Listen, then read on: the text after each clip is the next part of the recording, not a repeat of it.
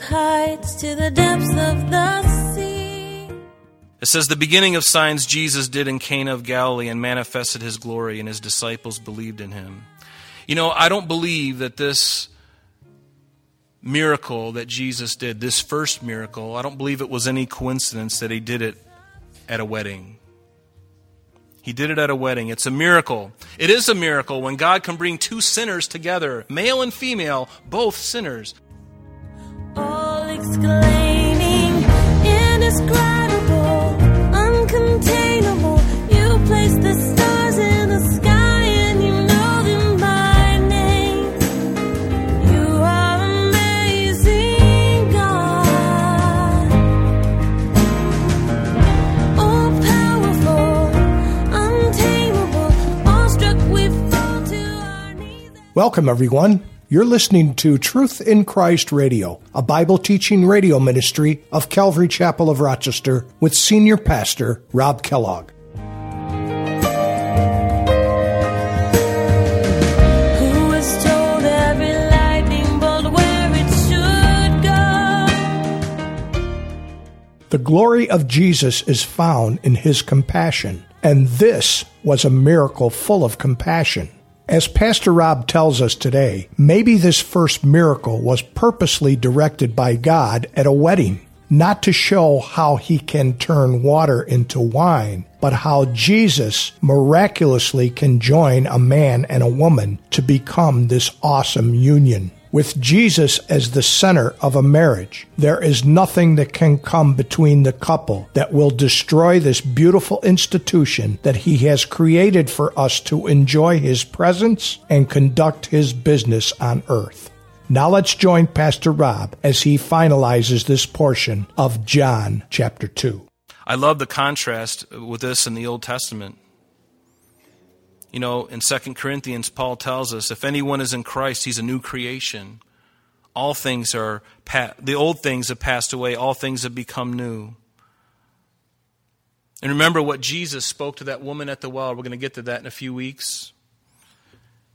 She was standing there at the well in Samaria, and Jesus answered and said to her, whoever drinks of this water, of this well, will thirst again. But whoever drinks of the water that I will give him will never thirst. But the water that I shall give him will become in him a fountain of water springing up into everlasting life. What a difference between the old and the new. The Spirit of God is what makes the difference, indwelling us. This beginning of signs Jesus did in Cana of Galilee, and he manifested his glory, and his disciples believed in him. Notice, this is the beginning of signs or miracles. It's the beginning, it wasn't the end. But notice the result of it. His disciples, what they do? They believed in him. Even though their understanding was immature, we know that to be the case. They didn't have a great, deep understanding of who Jesus was, but their faith, their devotion to him would develop. It would grow over time as Jesus would spend time with them. It's very clear that their understanding of him was growing because of passages like this one in John chapter 2. We're going to get to this later on in the next week, where Jesus said, destroy this temple, and in 3 days I will raise it up. And then the Jews said, it took 46 years to build this temple, and will you raise it up in 3 days? But he was speaking of the temple of his body. Notice, therefore, when he had risen from the dead, his disciples remembered when he had risen from the dead. So all that time that Jesus was with them, they were still a little cloudy on what this was all about. But when he rose again, what does it say? His disciples remembered that he had said this to him, and they believed the scripture and the word which he had said. And in fact, after his resurrection, remember, it says Simon Peter came following him and went into the tomb when it followed John the apostle, and saw the linen cloths lying there and the handkerchief that had been around his head, not lying with the linen cloths, but folded together in a place by itself. And then John says, who came to the tomb first, went in also, and he saw and believed. And guess what? For as yet they did not know the scripture that he must rise again from the grave. Rise again from the dead. They didn't know it. And this was after the resurrection. So you know what? I feel comforted by that because I feel like I'm in good company. Do you feel like you're in good company when you don't always get something and you have to go through school again, You have to learn something again the second time? Can I let you know a little secret? I was actually held back in kindergarten. I went through kindergarten once. I started when I was 5. And then I was so immature that they actually held me back again for another year to go through kindergarten. Because when the teacher would close her eyes, I would run out of the classroom. And she didn't even recognize that I was gone for a while. But I went to a park near my house and I hung out there for the whole day. And my mom was at work, had no idea that I was in a park all by myself playing on the swing sets. Why did I bring that up? I have no idea.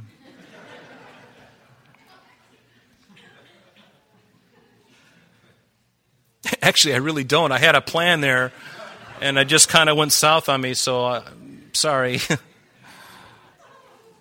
But they didn't know. They didn't know. And there's my point, is I can relate to this because I don't have it all together. I have to learn things again and again and again. And don't be ashamed by that. Don't be ashamed by that. The main thing is that you learn. If you don't learn from your mistake, that's the travesty. When you don't learn. I like to learn. Do you like to learn? I really do. I like to learn. I don't like making mistakes over and over again. I like making them. I make them once and I feel embarrassed. The second time I feel like a real weirdo. And I'm like, you know what? This is it. I'm done. I don't want to make the same mistake again. It hurts. It's too painful. And plus my pride is hurt too, which is really the main thing. Right? But I want to share something with you today in our last 10 minutes together. It says, the beginning of signs Jesus did in Cana of Galilee and manifested his glory, and his disciples believed in him. You know, I don't believe that this miracle that Jesus did, this first miracle, I don't believe it was any coincidence that he did it at a wedding. He did it at a wedding. It's a miracle. It is a miracle when God can bring two sinners together, male and female, both sinners. The male a sinner and the female a sinner. Sorry, ladies, I know that you ladies are more perfect than us guys. I admit that. However, still, in God's eyes, you're still a sinner. A male and female. You put them together, it's a miracle. Oh my God, they didn't kill each other. Did he put the cat back on the toothpaste? Oh, I can't believe. Did he put the toilet paper roll on the outside where it goes down like that? Did he put the seat down? Did he lift the seat up? Did she lift the seat up? You know, all these little things. You put two people together, a miracle. And that's why it's a miracle and that God wants to continue doing that miracle. Many marriages within the church need a miracle. They do. How is your marriage? Honestly, how is your marriage? Is it doing well? Could it use a little help? Could it use a lot of help? Are you on the brink of divorce? I know there are some. I know there are some. And we hide very well. We don't seek counsel. Why is that? If you're hurting today when your spouse, and I know some have been at each other's throat for years and they still are together and their kids are like, and because of the pride and because of the willingness to forgive, because of the unwillingness to change and the pride, it never ever heals. It's like this cancer within the family, and the husband is too proud to admit that he's wrong, or the wife is too proud to admit that she's wrong. They both are too proud to admit that they're both wrong, because usually that's what the case is. They are both wrong. It's not just one, it's both. Jesus needs to do a miracle in many marriages in our fellowship today. Seriously. I get the privilege of talking and praying and talking to you. And I know there's a lot of marriages that are doing really well. Some are kind of just coasting. Others are on life support. But know this, God hates divorce. And the divorce rate in the church is just as bad as the outside. We've heard that. But God hates divorce. I know this because I'm going to read it to you in Malachi chapter 2, verse 16. For the Lord God of Israel says that he hates divorce. There it is. He hates it. Because usually when people get divorced, it's because their heart has become so hardened. Their hearts have become seared. You know when James talks about a heart being seared? It means that you're beyond feeling.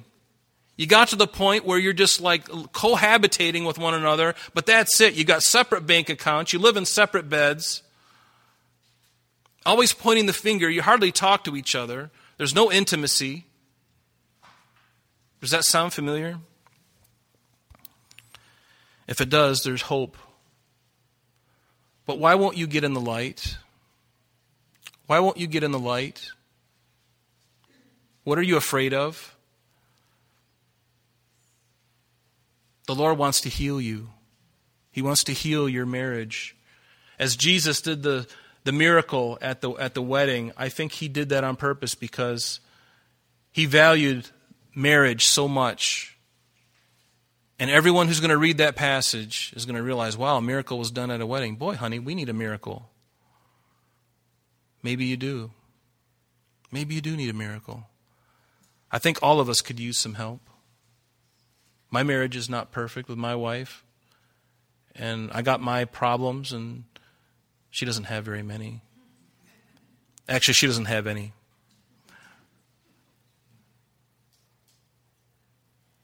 But are you willing to be wrong?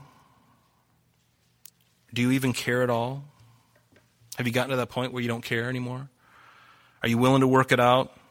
Or do you just want to give it up because you don't think it's worth it anymore? The kids will be out of the house pretty soon and we'll stay together for them, but after that we'll just break it off. Is that really your attitude? You better wake up. God has a better plan for you. He wants you to succeed. He wants to bless you in that marriage. Will you humble your heart? Are you communicating, praying? Are you reading together? Are you taking the time to do that? Because guess what? The time is going to get away from you. Life takes over, and you have to interrupt life to make these things that are very purposeful to happen. They are not going to happen by osmosis. They have to be very purposeful. I have to be very purposeful, and so do you. I want to be more purposeful. It won't happen by just going on autopilot. Autopilot breeds divorce. Autopilot just causes things to decay. You have to work at it, folks. We have to work at it. But the greatest work we can do is getting on our knees with our spouse, being open, communicating, talking things out, being dreadfully honest, painfully honest about everything at the right time and in the right way, and listening to each other, mainly listening. Will you listen to your spouse? Ask them. List some things that if you could change about me, what would they be?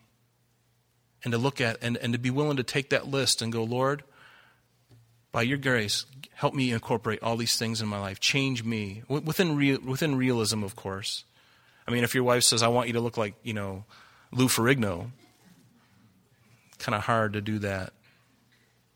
But most women don't care about that. Are you communicating? Are you praying? Are you reading the Word together? How's the intimacy going? Certainly spiritually, but physically as well.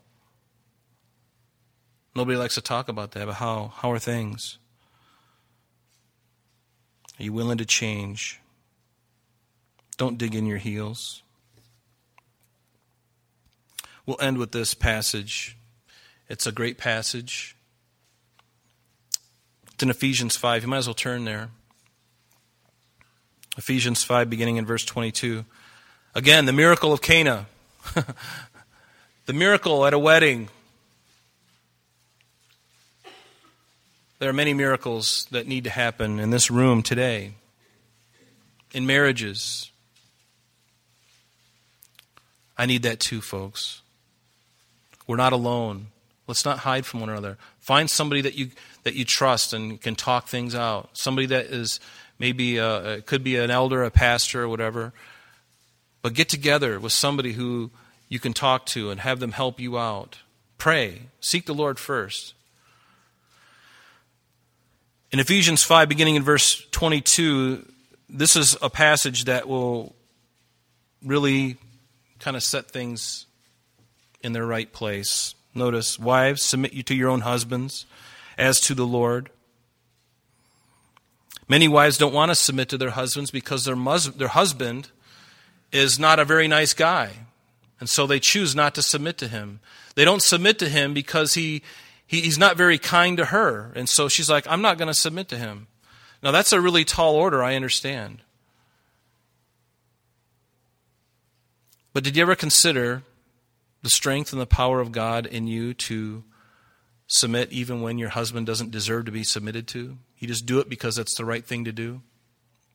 Within reason, of course. If he's abusive, then get out of there. But if he's just being a bozo, and he's just thick-headed and proud and self-focused, self-centered, submit to him and you continue to pray. And what does it say for the husband? For the husband is the head of the wife, and also as Christ is head of the church, and he is the Savior of the body. Therefore, just as the church, as we, the bride of Christ, are subject to Christ, so let the wives be to their own husbands, notice, in everything. In everything. But then it gets better, because then the Lord gets on the husbands. Husbands, love your wives. Agape them. Love them. Notice, don't just love them physically. It's easy for that. Anybody can do that. If you're born and you're a male, that can happen. That's autopilot. Easy. Then he says, husbands, love your wives just as Christ also loved the church and gave himself for her. What? That he might sanctify and cleanse her with the washing of water by the word. Now that's a whole different thing. That takes a real man, guys.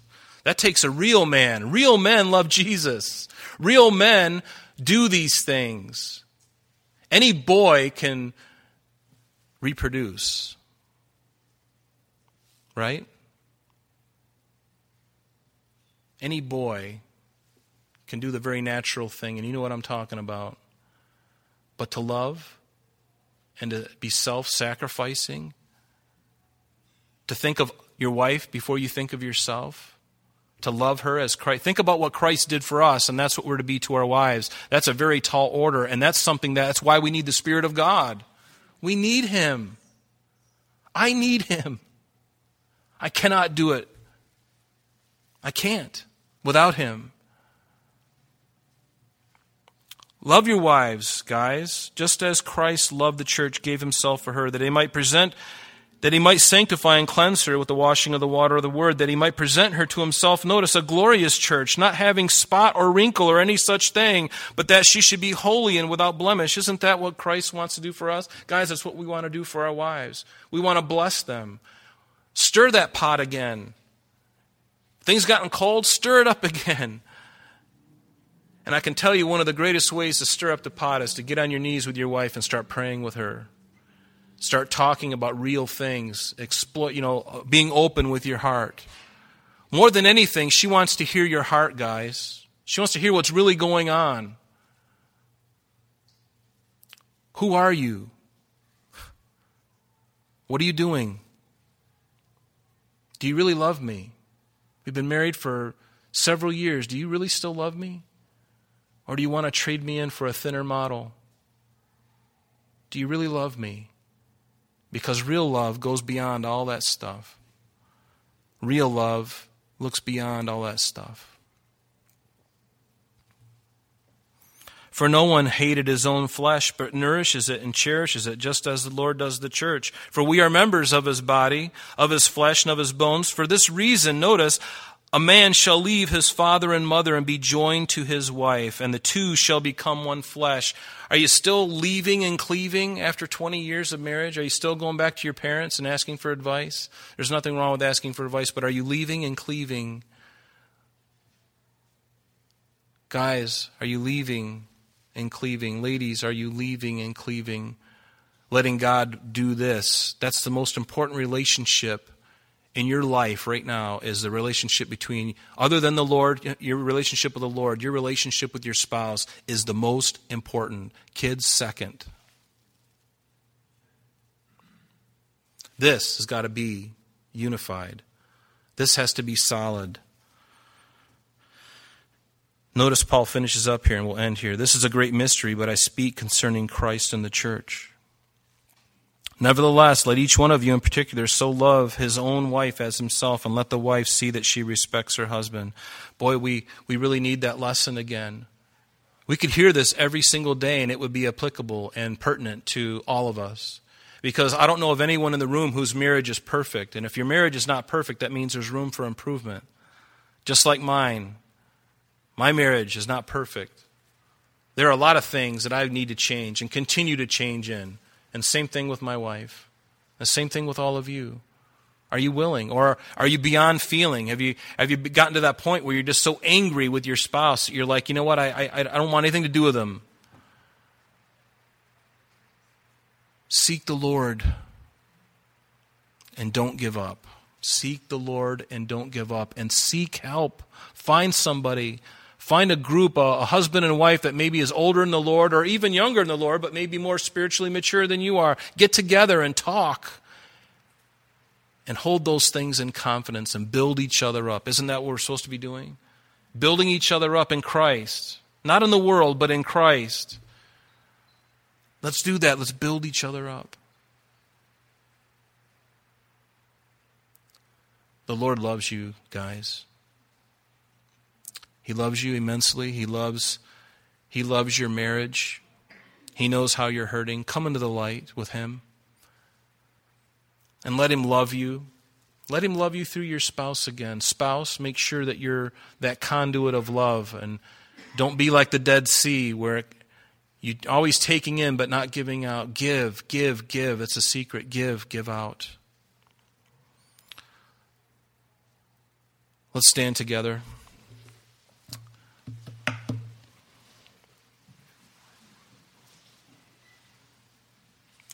This first sign Jesus did at the wedding in Cana, the very first sign, how important is it? How important is a wedding? How important is a marriage? It's the very foundation, the very backbone of not only the church, but of our country. The most important thing, more than the government, your marriage, our marriages, more important than the government.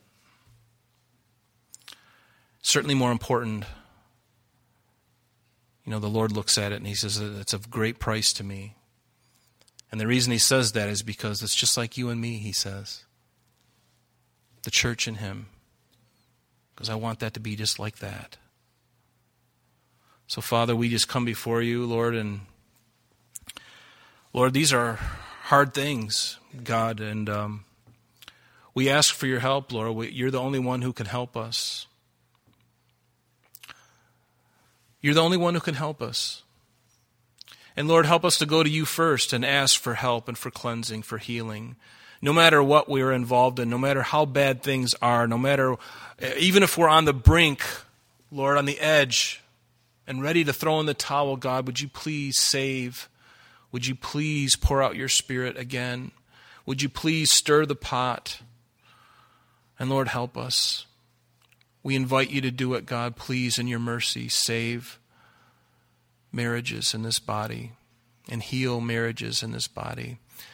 And Lord, prepare us for the day that You retrieve Your bride unto Yourself at the rapture, Lord. May we be ready and shining bright, waiting for You. Lord, how we thank You in Jesus' name. Amen. Amen. God bless you. That's all the time we have for today, but please join us next time as Pastor Rob continues our study in the book of John. Calvary Chapel of Rochester is located at 2503 Browncroft Boulevard, Rochester, New York, 14625. You can reach us at our church office between 9 a.m. and 4 p.m., Monday through Friday, at area code 585-586-3140. If you would like to have an audio CD of today's message mailed to you in its unedited form, simply mention today's date when contacting our church office. You can also contact us via the web by logging on to www.calvaryrochester.com. There you will be able to access a number of useful things, such as information concerning our beliefs, our ministries, contact information, our location, service times, and much more. You can also download or listen to the radio and sanctuary messages free of charge from the teachings link at the top of the page. To listen to Calvary Chapel of Rochester's sanctuary messages or Truth in Christ Radio on your mobile device, just subscribe to both through Google Podcast or Apple Podcast. You're also invited to join us on Sunday and Thursdays through live streaming of our services and Bible studies. Just click on the online services link on the website. We're so glad that you could join us today. And if there is any way that we can bless you with your walk with Jesus Christ, please don't hesitate to call our church office. Remember, Jesus said, "I am the way, the truth, and the life. And for this cause I have come into the world, that I should bear witness unto the truth. Everyone who is of the truth hears my voice." May God bless you in abundance today as you walk with Him. And until next time, this has been Truth in Christ.